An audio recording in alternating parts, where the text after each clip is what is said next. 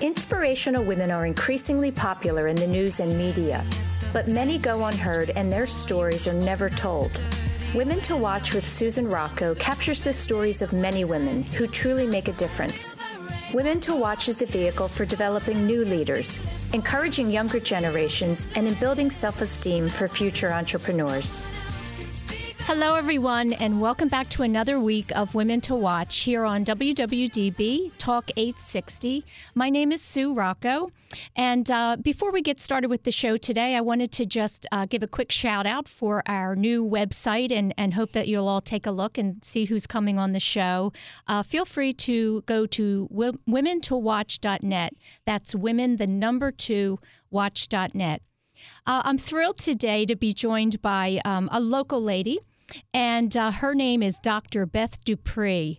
And Dr. DuPree is the medical director for integrative medicine at Holy Redeemer Health System here in the Philadelphia area. Welcome to the show. Thank you for having me.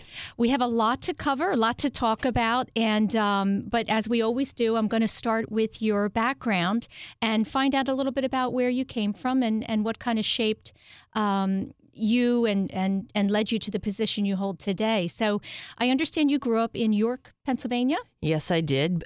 Fabulous York, Pennsylvania. It's about 2 hours from here. It's a beautiful small town. I was the seventh of 7 children, and my parents are both still alive, living in York. And I was very blessed to grow up in a city and a place where we were allowed to be kids and we were allowed to explore and kind of get in trouble without really getting in trouble. Right. And it was a great childhood. And youngest of 7, that kind of sets a precedent. Oh, yeah. The youngest of a big family always kind of gets a lot of attention. And according to them, I did. Yeah. According to my siblings, I was in that premier spot. But, I was told I was adopted for several years, particularly when it was a convenient thing. But I've been very close to all of my sisters and my brother. And having come from a big family, you learn a lot about sharing. You learn about leadership because at different times, different people in the family take leadership roles. Mm-hmm. And currently with parents who are, my father's 86 and my mom is 89.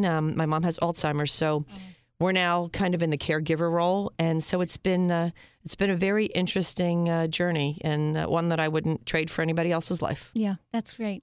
I know that an event in your life had a lot of impact on you. And I wanted to know if you could talk a little bit about the death of your brother. This happened when you were a teenager. Yeah, I was a senior in high school at York Suburban.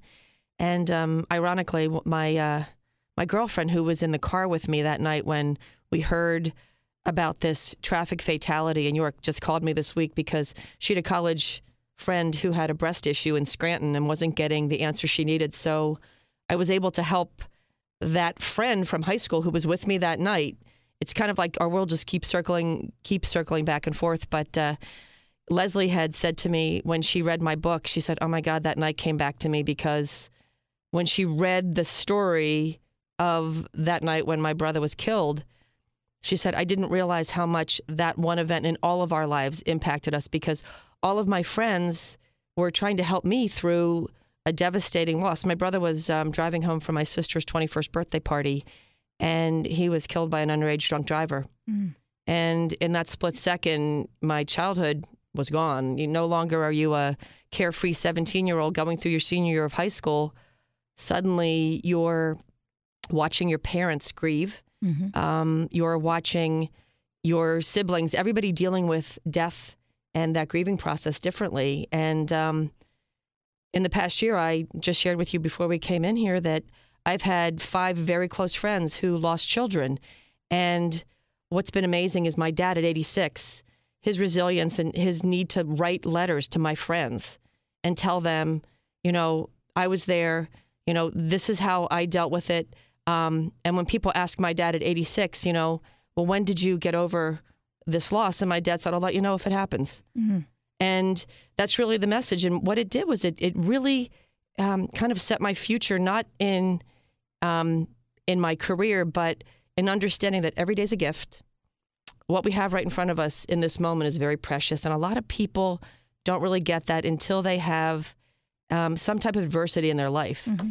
And I knew that I had choices at that time. I could have gotten angry and, turned to drugs or alcohol or some other, something else to ease the pain.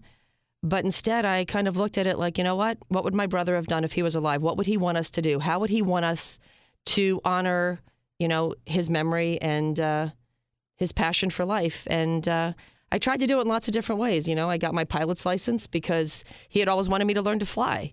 But at 16, I was busy being a teenager. I was busy playing volleyball and chasing guys and, doing all those things that you do as young girls. Mm-hmm. And I always thought, what, I'll learn to fly eventually. Like, I liked it, and I'll get my pilot's license because I just assumed my brother would always be there, able to teach me.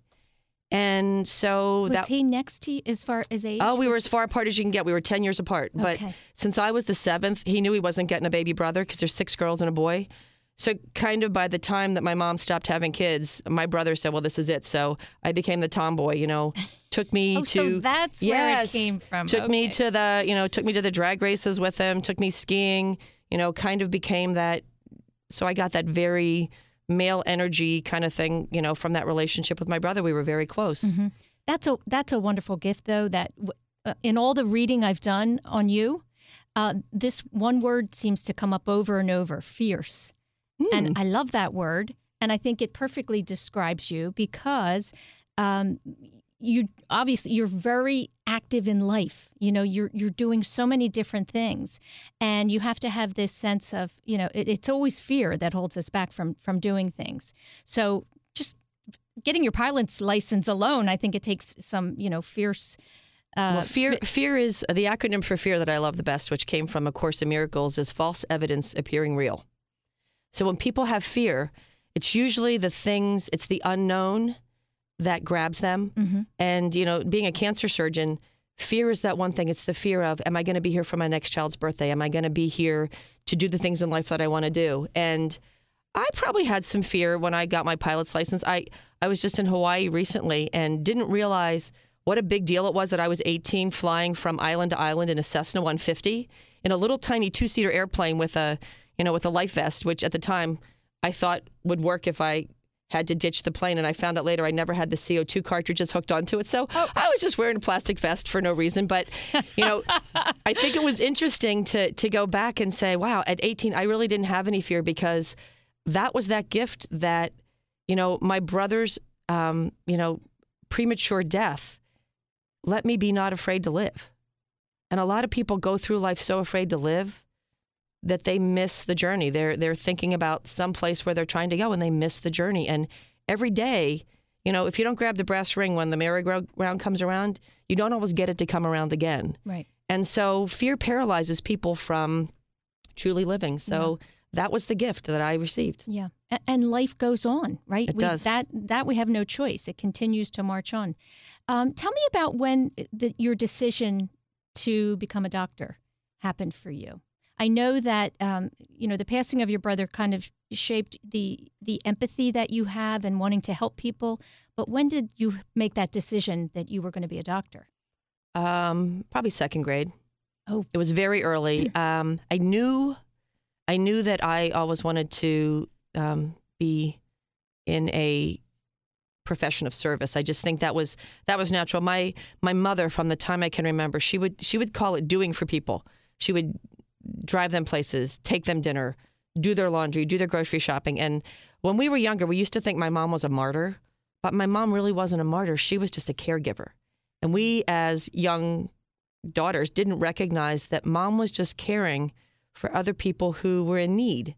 And so I think we all got that. We all got that aspect from our parents. And when I just knew that I was a healer. I mean, I knew I was a healer in my soul. And I think that I was smart enough to realize it as a healer. If I was going to be successful in the United States in this time, I needed to go to medical school and be a doctor, because you can be a healer without being a physician, but there's a lot of physicians who aren't healers. And so I truly needed to figure out the way to get there. Mm-hmm. So early on, because just so the listeners know, today you practice both, the traditional Western medicine, but also holistic. and, encompassing the whole person, spirit and mind. Was that something that you thought about, again, when you were just starting out, or did you come to know that and want to learn more about it as your years as a physician went on? Initially, when I started in medical school, it was the job of getting good grades. My job was to pass my classes, get good grades. My job was to get a good residency, to get training. Surgical residency isn't a very healing profession, I just have to say. Surgical residency was right up the street at Einstein, right up Broad Street. It was the nothing heals like cold steel, to cut is to cure. I was trained by amazing surgeons who mentored me and helped me to hone my skills as a surgeon.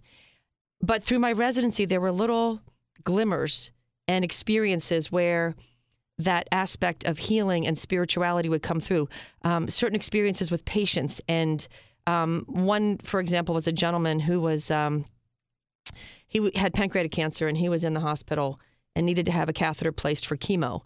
And they were having a lot of difficulty with it down in the interventional radiology suite. And I was there holding his hand, not doing a whole lot, but the radiologist couldn't get the stick, couldn't get the IV in his neck. And I said, could I just give it a try? And I kind of go in the zone, kind of may the force be with you. Got the line in, and his family gave me a beautiful Waterford crystal clock with a note thanking me for taking care of Sydney, taking care of him, and giving him that gift of time. That clock stopped at the exact time that he passed away several months later. And that was one of those moments. And when I went back to share it with my colleagues in my residency, like, yeah, the battery ran out. But it was something that stuck with me because it was like I knew that there was something else going on. Mm-hmm. And even though I couldn't prove it and I couldn't describe it to get other people to understand it, I knew then that surgery was my gift to be able to move into this avenue of what healing is really about. Right. That ability to connect with people. Yes. Right. I would say, do you? I'm sure there's some pushback, right, in the medical field about how much Western medicine plays a role and how much holistic does. And some people believe in it and some people don't. You've experienced it. You know that it plays a huge role in people's wellness and whether they can beat, an illness. When you first started to go into it, were you afraid of the pushback you might receive from the medical industry? Or I don't think that I was ever afraid of the pushback. I looked at it as this was kind of why God put me on the planet this time around. This is why I'm here. I'm a good doctor. I had the street cred. I had the credibility of being a well-respected surgeon. I developed a reputation as being a nationally recognized expert in breast care. Mm-hmm. And what I was doing with integrative care wasn't getting rid of everything that I knew as a Western-trained surgeon and physician. All I was doing was adding components of healing that I saw on a day-to-day basis, patient per patient, was making the difference. And so I never felt like I was out of balance or that I was getting, I know that there were physicians that, there were some physicians that thought, okay, what's she smoking? But they probably should have smoked a little bit of what it was. And I mean that figuratively, not literally, because I don't smoke. But when it takes sometimes experiences in their own personal life, and I think that's one of the things that happened was as I would share and not be afraid to share, writing it in my book, doing things like that gave other physicians and healers and individuals a chance to say, you know what, that stuff has happened to me, but they didn't think about it or they didn't recognize it. And so I think that's really what the gift has been, is not having that fear. But had I not had the experiences in my life prior to that, mm-hmm. I don't know that I would have been that able to share and that open about it. And God just keeps bringing the right people into my life. Yeah. And so you get the spiritual support along the way, mm-hmm. and that's pretty cool. Yeah. Well, I love the fact that, again, and to me, it takes bravery to, I think we all experience and feel things, but we don't speak up about them and we don't talk about them. And the fact that you have these experiences, but you're sharing it and you're trying to let people understand the importance of it and to pay attention to it, I think is really powerful. And what's been amazing is now there's, evidence-based research on patients who have, stage 2 and 3 breast cancer who receive spiritual support. They have support groups. They get counseling on nutrition and exercise and meditation. And stage for stage, grade for grade, those patients do better. Mm-hmm. So there's actual research looking at this, because isolation is one of the worst risk factors for any cancer, any disease, anything, because isolation, you're not having that interaction with another human being. Mm-hmm. And that's what we get from this lifetime. We get that energy that you share with another human being. Right. That's all you get. You don't get to take the Mercedes. You don't get to take the Beamer or the boat. You get that energy that you share with another human being. Mm-hmm. And that's the part of healthcare that I was away for a couple weeks over the holidays, taking care of me, just kind of checked out because I went to visit my sister in Australia. And I didn't miss being in the operating room. I didn't miss the medical records and the charting, and I didn't miss being chairman of the Department of Surgery and the phone calls and the letters. I miss the energy that I share with my patients. I miss that relationship. I miss that hug, that connection, that appointment when I see someone 10, 12, 15 years after their diagnosis coming back to my office saying to me, breast cancer didn't ruin my life. It enhanced my life because it got me to realize what really mattered to me. Mm-hmm. And had I not had you along this way, I might not have woken up to that so quickly. And that's what it's all about. You know, 20% medicine, 80% physician's love. Yeah. I think that's the right cocktail. Yeah, I love that. So in 2006, you decided to write a book. And I wonder what precipitated that. In other words, sometimes people, think I have something to say. I've had some experiences. I think it would be, worthwhile. But what was it that really pushed you to say, you know what, I'm going to do it. I'm going to write this book? Well, a very dear friend of mine, Chris O'Donnell, was in the midst of ALS, Lou Gehrig's disease, a tough disease. Mm-hmm. And everybody knows about it now because of the Ice Bucket Challenge, thank God. Chrissy had ALS. I was 40. I went on a kind of a spiritual trip for I didn't want an item. I wanted the experience. So I went on this spiritual cruise. We had rescued some Afghani refugees, and this was the week before 9/11 from the Aegean Sea. So like the energy was kind of built up. I did not believe that I needed to write a book. I had never thought about writing a book. It was not on my bucket list, nor did I think I had anything that needed to be written. I was a surgeon. I was doing my thing, learning about energy healing.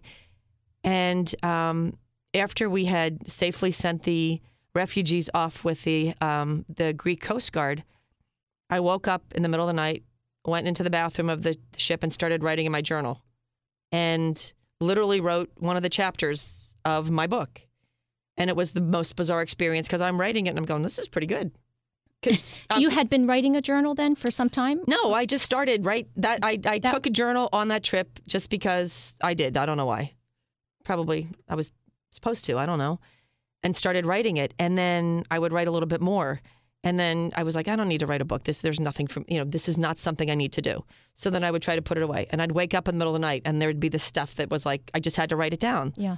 So finally I said, all right, I need to sleep. So I might as well just write it down and get it done, because if I'm going to keep waking up at night with all these things that I'm supposed to put down in this journal. So that's how it started. And so I'd write and write and write and write. And then I figured that I just needed to write it. And I let Chris, my girlfriend, who had Lou Gehrig's disease, read it. And she's like, you need to publish this. And this is while she was alive. And I was like, yeah, Chrissy, in all my free time.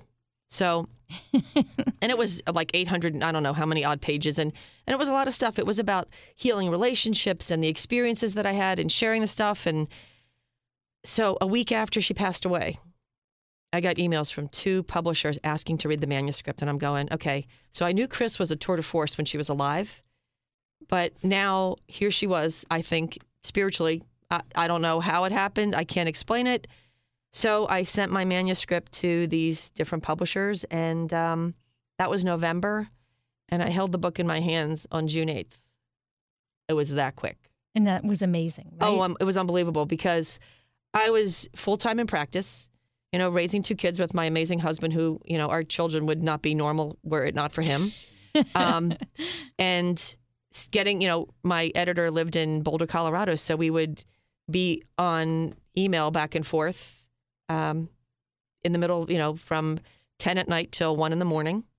and kind of banged out the book, and that was it. Yeah. It's fantastic. I can't wait to read it. You'll enjoy it. Yeah, but see, you weren't supposed to read it before this, because otherwise you'd be asking me specific things, and you can always so it's follow better up that later. I didn't, even though I. And the funny thing is, now when you read it, you hear my voice speaking it to you, because I write like I talk, which is kind of frenetic and fast, and so it'll go quickly. It makes for a good radio show. There you go. Which, by the way, Dr. DuPree did have her own radio show here at WWDB, with my which buddies. I think is interesting. Yes. The Medical View East Meets West. It was awesome. Yeah. I got a lot of. I'm a beekeeper now because of that show. A beekeeper? We had the state apiarist on the show because colony collapse disorder was big back then, and so now I keep bees. Wow. It's cool stuff. Yeah. We have someone actually in our neighborhood who people come from around the world. I just bought a hive from Australia. They had this giant called Flow Hive. It's a new technology, so you don't have to disturb your bees to get the honey. And friends of ours were staying at our house this weekend. So Steve told me about it because he saw my hives. So we went online. They tried to raise $70,000 with I forget what it was. It was like Indiegogo or something like that, some website. Mm-hmm. So their goal was to raise $70,000. What do you think they raised in one day? $2.4 million. Wow. But you know what that says? It says people care about the planet. They care about the bees. They care about this whole concept of, we need the bees to produce our produce. Well, we didn't know how important bees were. You know what I mean? Years ago. I know, but and all of a sudden these cool stories is that? are out. Sorry. Yeah. Pretty cool. Okay, here's a question for you. You are a doctor. You're a consultant. You are, you sit on boards. You're an author. You have your pilot's license. The list goes on and on for the things that you have done and accomplished and continue to do. Are you someone who, if you're not comfortable being complacent, in other words, if there's not something kind of challenging you and something more to learn, are you not at peace? Does that make sense? In other words, when you find those down times, when something is not kind of stimulating your brain, are you not comfortable in that place? Well, I could have canceled my ticket back from Australia in January, if that tells you anything. I spent time hiking, sitting on the beach, kind of reading. I do love that. Right. But when there's something that I'm really passionate about, and when there's something that I feel can raise the vibration of the planet, it's hard to let go of it, because I know that I can get stuff done. It's if there's something to be done, you don't give it to the person who has the least on their plate. You give it to someone who can get stuff done. Right. And so if I'm not passionate about it, and if I don't feel that if it's purpose-driven, I don't get involved. But when something really matters, I'm like the dog on the cuff of a pant leg. I can't let it go. I love that. We need more people like that, because we need people who get stuff done. Well, that's why I try to inspire. I mean, I do a lot of public speaking, even when I'm teaching about new technology, or if I'm speaking at the American Society of Breast Surgeons conference in May, and I'm prime time, Saturday morning, it's prime time, and I'm speaking on an integrative and holistic approach to breast cancer care, which is a very big topic now. And the fact that the American Society of Breast Surgeons, who's very data-driven, very, evidence-based medicine, the fact that they've placed that topic in prime time and are giving me the great honor of presenting that, the time has come. People are realizing, and physicians and healers are realizing, that there's way more to caring for patients and our planet than just the pills and the radiation and the surgery. Yeah. And so that's the gift, is that I've been kind of put in that place to be able to do that. Yeah. So it's pretty cool. Talk about what wellness is. How would you describe it to someone? Wellness is a state of balance in one's life where it's not just about your physical being. It's not just about your body mass index. It's not just about your, level of body fat compared to muscle ratio. It's about, how is your mind emotionally? Where are you emotionally? Do you have joy and bliss in your life? It's about, where are you spiritually? Do you have a sense that this is all that there is, or that what we're doing right now is just one phase of what your soul is doing? And so wellness is really It's balance between body, mind, and spirit.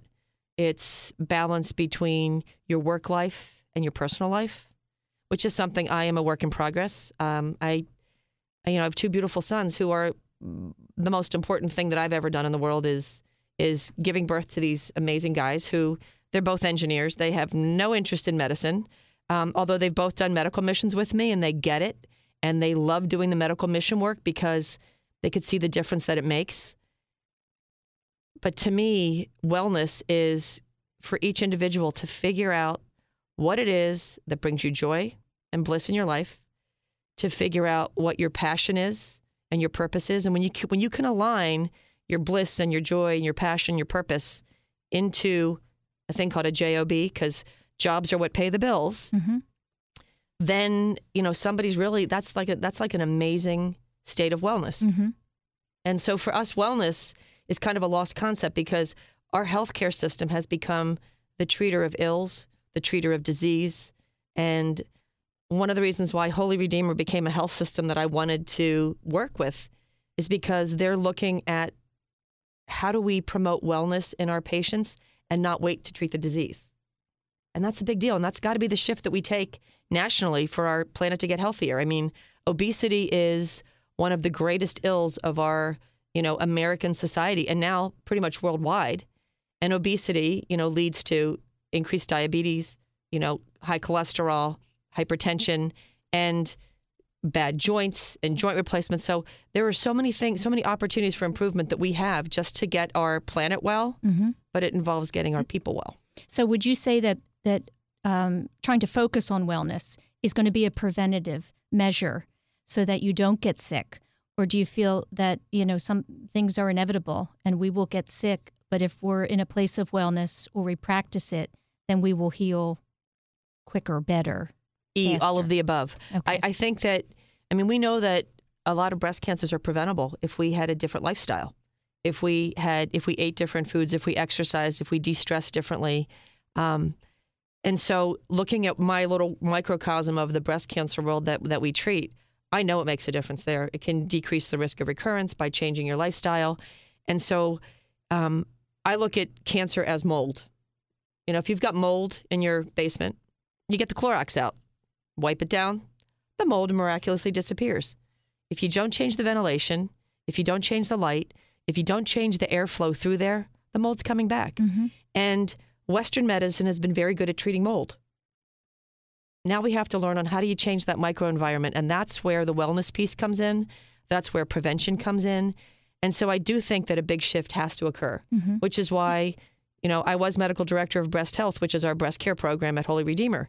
And, our CEO knew what my passion was with integrative care. So the time came and I passed that baton over to my partners.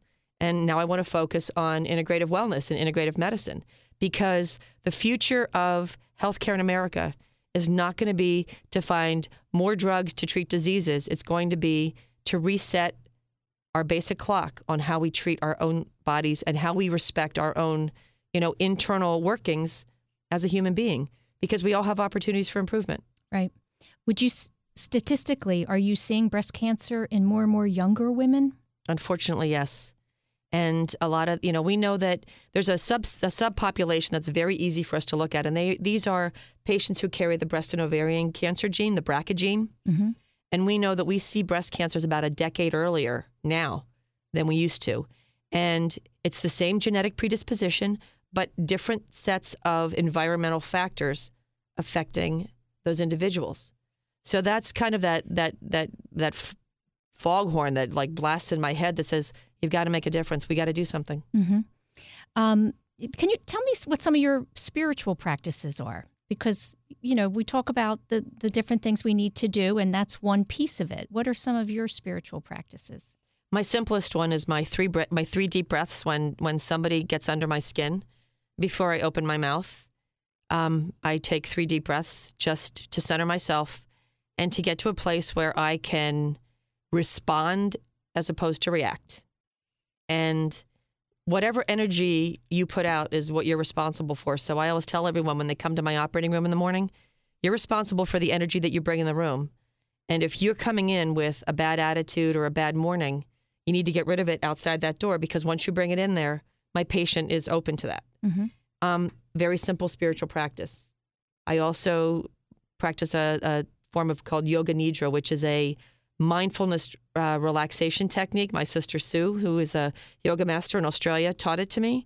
And I actually have her recordings on my phone. So when I need a 20-minute Sue session, I turn my iPhone on and I actually disappear into this amazing meditation. I want to talk more about these practices when we come back. We're going to take a quick break, and we will be back with Dr. Beth DuPree, Medical Director of Integrative Medicine at Holy Redeemer Health System. We'll be right back.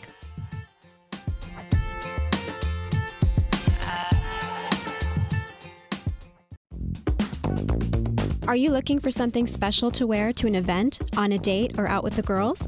Nevada is a Philadelphia-based luxury label designed for the effortlessly chic global nomad. Our ready-to-wear and custom pieces, which include bridal wear by the way, are inspired by artistry and travel. The line is intriguing and exotic. After all, fashion should create a sense of escape. So go ahead, escape with Nevada, and make a timeless impression. Please visit us online at nevadacouture.com.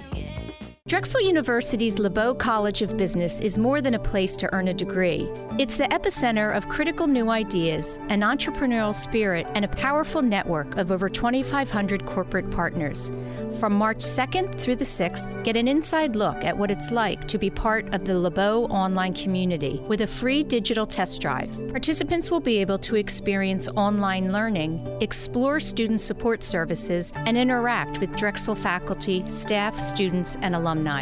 Drexel's bachelor's and master's business programs rank among the best in the nation, with the online MBA recently being named as the #1 program in the world for career services after graduation by Financial Times. Join the LeBeau test drive and experience studying as an online business student.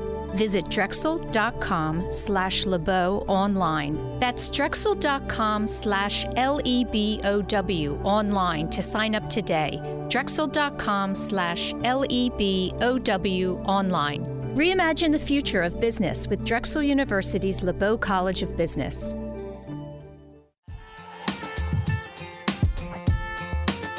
Welcome back, everyone, to this week of Women to Watch. My name is Sue Rocco, and I'm in the studio today with Dr. Beth DuPree. And Dr. DuPree is the Medical Director of Integrative Medicine at Holy Redeemer Health System. She's also the author of a wonderful book called The Healing Consciousness, which I highly recommend you go out and buy. She is also a professor. One of the things I wanted to talk to you about was the fact that you are a professor at Penn. I'm an adjunct assistant professor of surgery because we train surgical oncology fellows, young breast surgeons who are in training, rotate through our practice. We have them come from the University of Pittsburgh, from Bryn Mawr, in the past from Penn, from Anne Arundel, different institutions that their training programs see the value in two things. Number one is we do minimally invasive breast biopsies with ultrasound and stereotactic guidance. And a lot of programs, those biopsies are done by radiologists, so they want the surgeons to have exposure. The second thing is a lot of the programs also recognize that survivorship has become a very big piece of how we care for patients. It's okay to treat the cancer, but if you don't help your patients in survivorship, all of those things that come later, then your patients sit in the kitchen in fear with the lights off waiting for cancer to come back. So it's all about how do we educate them about nutrition and other things like massage and healing touch or Reiki or stress reduction with yoga or Tai Chi. So the breast fellows come through our practice, and we teach them intraoperatively. We teach them in the office, and they also get to learn the philosophy of integrative care. Two of my other partners, Dr. Kreischer and Dr. Carruthers, both just became board certified in integrative medicine as well. So I believe we are the only breast surgery practice in the country that has 3 surgeons that are board certified in general surgery and also in integrative medicine.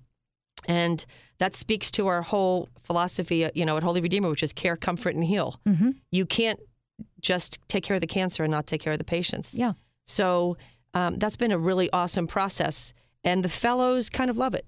And we've even taken it one step further, which you might not know about this. Over the past several years, Dr. Scarlett, who is the plastic surgeon I do the majority of my reconstruction with, he and I put together a survivorship experience for young breast surgeons. And this year we are doing a 3-day intensive weekend for, I think we have 25 young breast surgeons signed up. They come from all over the country, and we spend 3 days educating them about survivorship. So we teach them about the role of a nurse navigator in the process. We teach them about lymphedema prevention and treatment. We teach them about genetic risk assessment for their patients. We teach them about fertility preservation and how to approach a patient who's potentially going through chemo and allowing them to preserve their eggs so that after chemotherapy they can become parents. We bring Susan Kellogg. She's a specialist in sex therapy. She's a riot. She's a total hoot. Susan comes down and talks about sex and intimacy after breast cancer, because sex and intimacy is something that a lot of doctors never even touch upon with patients. And going through cancer, everything's changed. And if you don't ask the patients the questions, it's not like they're going to walk in the office and say, "Hey, doc, I haven't had sex in a year." But being able to teach these young surgeons this, and also we give them the experience of learning about a lot of the healing modalities that my foundation, the Healing Consciousness Foundation, provides for patients. So the greatest thing about that course, besides getting them all together and kind of raising that vibration, is that companies that have the cutting edge Western medicine technology, such as Medtronic and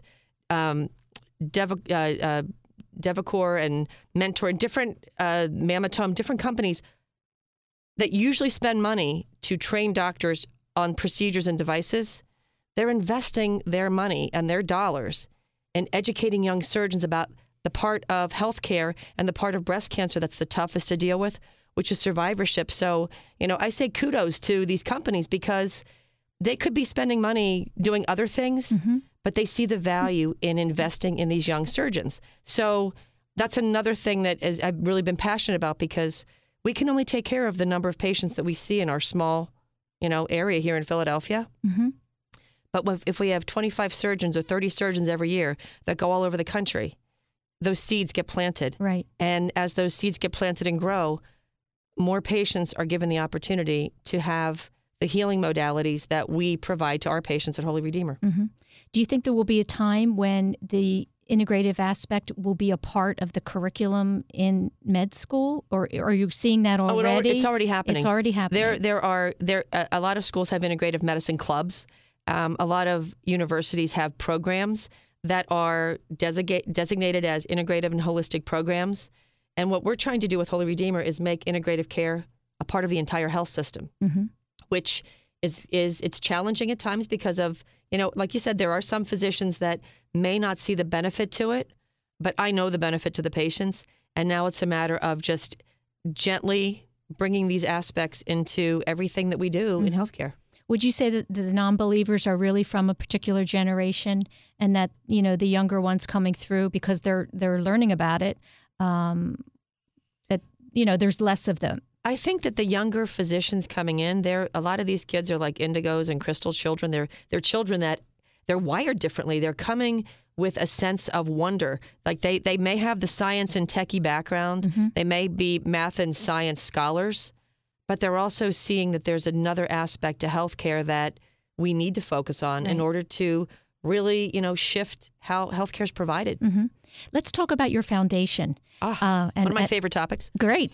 And I understand that your sister is the executive director. Is she still in that? My sister Ann Griffiths is amazing. She's actually on vacation right now. We could have had her come in with you. I know. Well, you can have her herself, because she's an amazing woman who has an amazing story. She used to, run a multi-million-dollar company, and because there were shifts in that company, she had a break in between that company and her next job.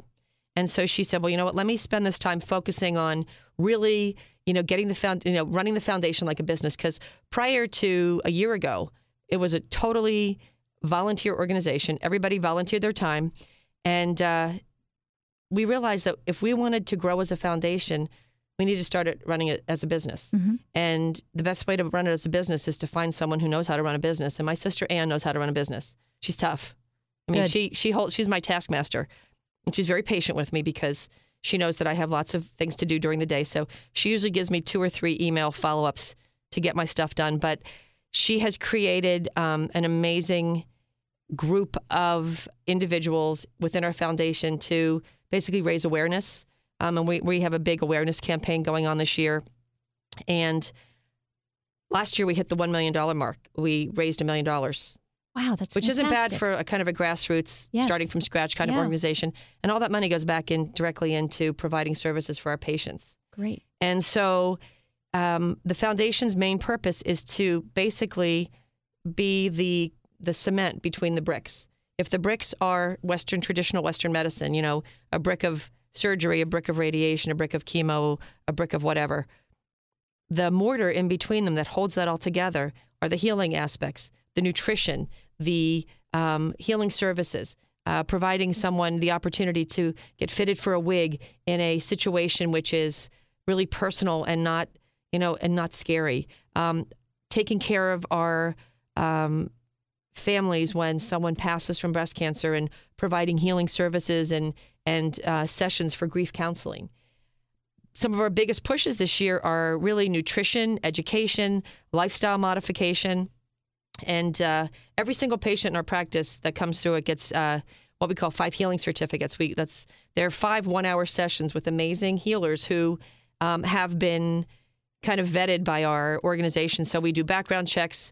We make sure that they're insured and that they have all their credentials. So every single practitioner that works with us has gone through a rigorous process, and we've all experienced them. And the patients come back over and over and over again and say, Dr. DuPree, the surgery you did was amazing, but my session with Mary Lou or my session with Donna or Connie Cifelli teaching me about how to eat healthier, those are the things that are changing my life. Yeah. And so the foundation has really been able to give us that extra piece of what Western medicine hasn't to date been able to provide. Mm-hmm. So it's really educational. It's full of resources. And the website is hcfbucks.org. And on there we have a ton of patients who now join our support groups. This coming Thursday, our support group is meeting in Bensalem. And if you go onto the website, if you're a breast cancer survivor in the area, you can come to the meeting. I'm actually going to be speaking on lifestyle modification and risk reduction. So it's going to be a great night because I'm a pretty good speaker. And I get that sense. The girls have been waiting for this. Some of the women in the group had gone on a survivors cruise where I gave this talk last year, and they said, you have to come do this for our group. So I'm expecting about 150 women at least will be there, and men, because we do have male members of our support group as well. Mm-hmm. Well, here's the thing I think is important is that family members, need to be a part of it, because I don't think there's no one today that doesn't either have a relative with cancer or know somebody with cancer, right? It's just with all of us. So the foundation, are there things directed towards family members of patients going through cancer as well? Absolutely. And we actually have a caregiver support through Holy Redeemer as well. Mm-hmm. We encourage family members to participate in our healthy cooking classes with the survivors because we want it to become a change for the entire family, not just the individual who had cancer. Right. And we look at that as paying it forward because what we're doing is we're not just, handing somebody a, stationary object and saying, here, this is a gift. What we're giving them is the gift of changing the risk for their family in the future with education and nutrition. And those are the things that are going to make a big difference in healthcare as a whole. You just said something that reminded me to a phrase. I think it's from your book, or it's just something that you say, and that is that the gift is the present. Or am I getting it backwards? The present is the gift. It came from a quote: "Yesterday's history, tomorrow's a mystery. Today is a gift. That's why we call it the present." And I know when patients have really turned that corner with their cancer diagnosis, when they can come back to my office and say, Dr. DuPree, I can see the gift in cancer now. My coffee smells better. The roses are more fragrant. The coffee tastes better, The coffee can smell better too, because I probably need some coffee. My children's smiles are brighter. I look at my birthday as a gift of aging and not, oh my God, I'm turning 50. Right. And so when cancer becomes that gift that it has awakened someone to what truly matters in their life, that's where it becomes the gift. And every day that we wake up and walk out our door, it is a gift. That's right. Losing my brother in a heartbeat, having dinner with him, having him walk out of my parents' house and never being able to talk to him again physically, that was that moment that you suddenly realize that every day is a gift, because by the grace of God, none of us know what the future holds. I've had patients who are diagnosed with cancer. I have one patient she had just come back from an amazing trip, and she got diagnosed with cancer. And I give my patients a pink rose quartz heart when they're diagnosed, to be that touchstone, to remind them that they have to make themselves the most important person in the world. I give the spouse or the caregiver or the support person another pink rose quartz crystal to stay connected. And this woman needed to have chemo first. And so she started her chemotherapy. Her husband was with her. And unfortunately, he passed away several weeks later. He was a football coach, was going out to have a burger with the guys after a game. They came knocking on the door, and there he was. He had died in their living room. And, she tells me that those weeks that they had together after that vacation when she was going through chemo was some of the most precious time together, because they shared things that they otherwise wouldn't have shared. And here she thinks she's the one that's at risk of dying from cancer. And he passed away. And she said the one thing that always made her crazy was that she couldn't find his crystal. He always had it in his pants pocket. And I said, he took it with him. I said, I know he took it with him because he was that kind of guy, so that they could stay connected. Yeah. Wow. And on that vacation, she had a picture of the two of them. One of their friends took them sitting on the beach. I think they were in St. Thomas. And they took it from behind, and he had his arm around her. And I went to visit her in some of her subsequent chemos, and she had that picture sitting there with her because he was with her. He was with her in spirit. And when you say that there's no, things happen for a reason, imagine had she not had cancer and she not had those, 6 or 8 weeks where they were completely, totally focused together before he passed. All the things all those woulda, coulda, shouldas.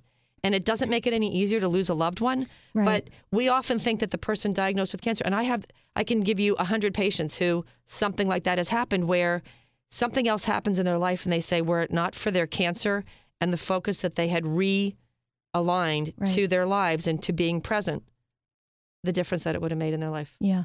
It's a tough issue, but you have to find the meaning, right? Absolutely. And we were just talking before we came in here about how many sad things happen every day, all the time. And if you can't look at them and look for that meaning, you won't get out of bed the next day. I always tell my patients, the adversity of cancer is a great opportunity for spiritual growth if you choose to accept the challenge. Yeah. Because you can go into the darkness, you can go into the deep, dark hole. But I like to reach my hand down and pull people up. I want to know what your kind of self-talk is. So, when we get that phone call, something really devastating happens. What is it that you're saying to yourself to keep moving forward? I kind of go in first thing I do is it depends what happens. I always go into caregiver mode. If something happens to someone that I love and I need to support them, I become, the mother bear, and I'm protecting the bear cub, because I try to look at how can I help that person at this exact moment, not what am I going to do a year later? What can I do at this moment? Does this person need me to be there physically, or does this person need me to back off? Because everybody goes through adversity differently. And what I try to do myself is to say, okay, there's always some glimmer of light in the darkness. And, you look at 9/11. Tragic, devastating, horrible. You look at how people pull together after 9/11. My only sadness now is it's been so long, people forget. And how do you continue to remember and hold that thought and hold that space while you go to move on? And I can't, with all the things that have gone in my life, when my hospital that I built in 2007 closed, I was devastated. I mean, there were nights I bawled my eyes out. I mean, I didn't let people see it, but I was sad because 80-some people who loved me and believed in what I did were part of, when I got that phone call that the hospital's closing, let me tell you, there was a boot gut kicked so far into me. I had this cowboy boot that with its steel-tipped toes stuck in my belly. and that pain and that anguish, I was like, okay, what do you do now? Mm-hmm. You know, you make a couple phone calls, you call in the people that you can trust. Mm-hmm. And so when difficult things happen, you know who you can trust in your life, and you pull those people close to you, and you don't act like you're out there all by yourself. Right. Because I told you, isolation is the worst thing in the world. Right. Nobody else can sometimes take that pain away, but other people can be there to support you as you support someone else. It's kind of like that, holding that energy. Yeah. And, I find that some people are good with the logistics. When something happens, logistics need to be taken care of and be done. And then there's people that are really good with the emotional support. And if you can have both types of people around you and in your life, that's really a great thing. I've been very blessed to have kind of the best of both of those. If I need to be logistical, I can. If there's a logistically gifted person, I will gladly hand it over. Right. And I'll be the hugger. I can totally... I'll do whatever I need to do. Yeah, and we need both sides. We only have a few minutes left, and I know that there's women listening, and they're inspired by you and the work that you do. And I'd love for you to just leave, a bit of advice for a woman who is, she kind of has a sense now of what her purpose is and what she should be doing, but she still holds on to that fear that she's not good enough. What would you say? When you can figure out what matters to you, when you can figure out what your purpose is, and you go about your day trying to live your purpose, think about the energy that you're putting out in the planet. And think about, you're raising the vibration of the planet just by doing what you love. Because when you do something from your heart, it has a different energy attached to it. And despite the fact that I followed my heart when I built that hospital, and I was doing it for the right reasons, that initial failure, if I didn't believe in me and if I didn't really believe that that was my passion and my purpose, I could have just dropped the whole thing. But instead, I found someone else who also believed in that passion and purpose. And that's what I did. I chose to align myself with Holy Redeemer as a health system because I realized I didn't have to go it alone. Right. I thought I had to do it by myself. Right. So if you know what your passion and purpose is, don't think that you have to, create the mousetrap by yourself. There are architects out there that can build better than you. But know what you can do well, do it. And, when you follow your heart's passion, the universe conspires in your favor. My favorite quote from I'm losing my mind today. My kids would be like, oh, The Alchemist. My children would be like, Mom, you made us read it in 7th grade. In The Alchemist, it's by Paulo Coelho, this shepherd. It's a great parable. The shepherd realizes that when you follow your heart's passion and you figure out what your purpose is, things start falling into alignment.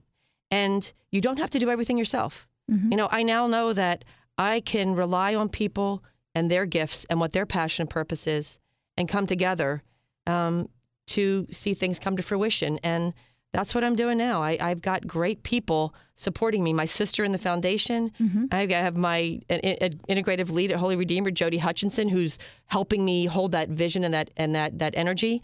I've got people everywhere. I've got my husband, who's always held that vision with our kids. So my children now they're inspiring me because they're doing what they love. They're not, their job, as far as I'm concerned, is to figure out what they love in life and make it happen. Yeah. And there's nothing better than them, right? On the worst day. They're the best things in the world. Right. A nurse told me once, you're only as happy as your least happy child. That's so true. And so making sure that my children are happy and well-adjusted has been, and I'm blessed because I have really good kids. Yeah. My boys are awesome. Well, I would imagine you're a good mom. Do you get tired? A typical day for you, I'm sure you're up early, you're going all day. Do you get tired? Oh, yeah.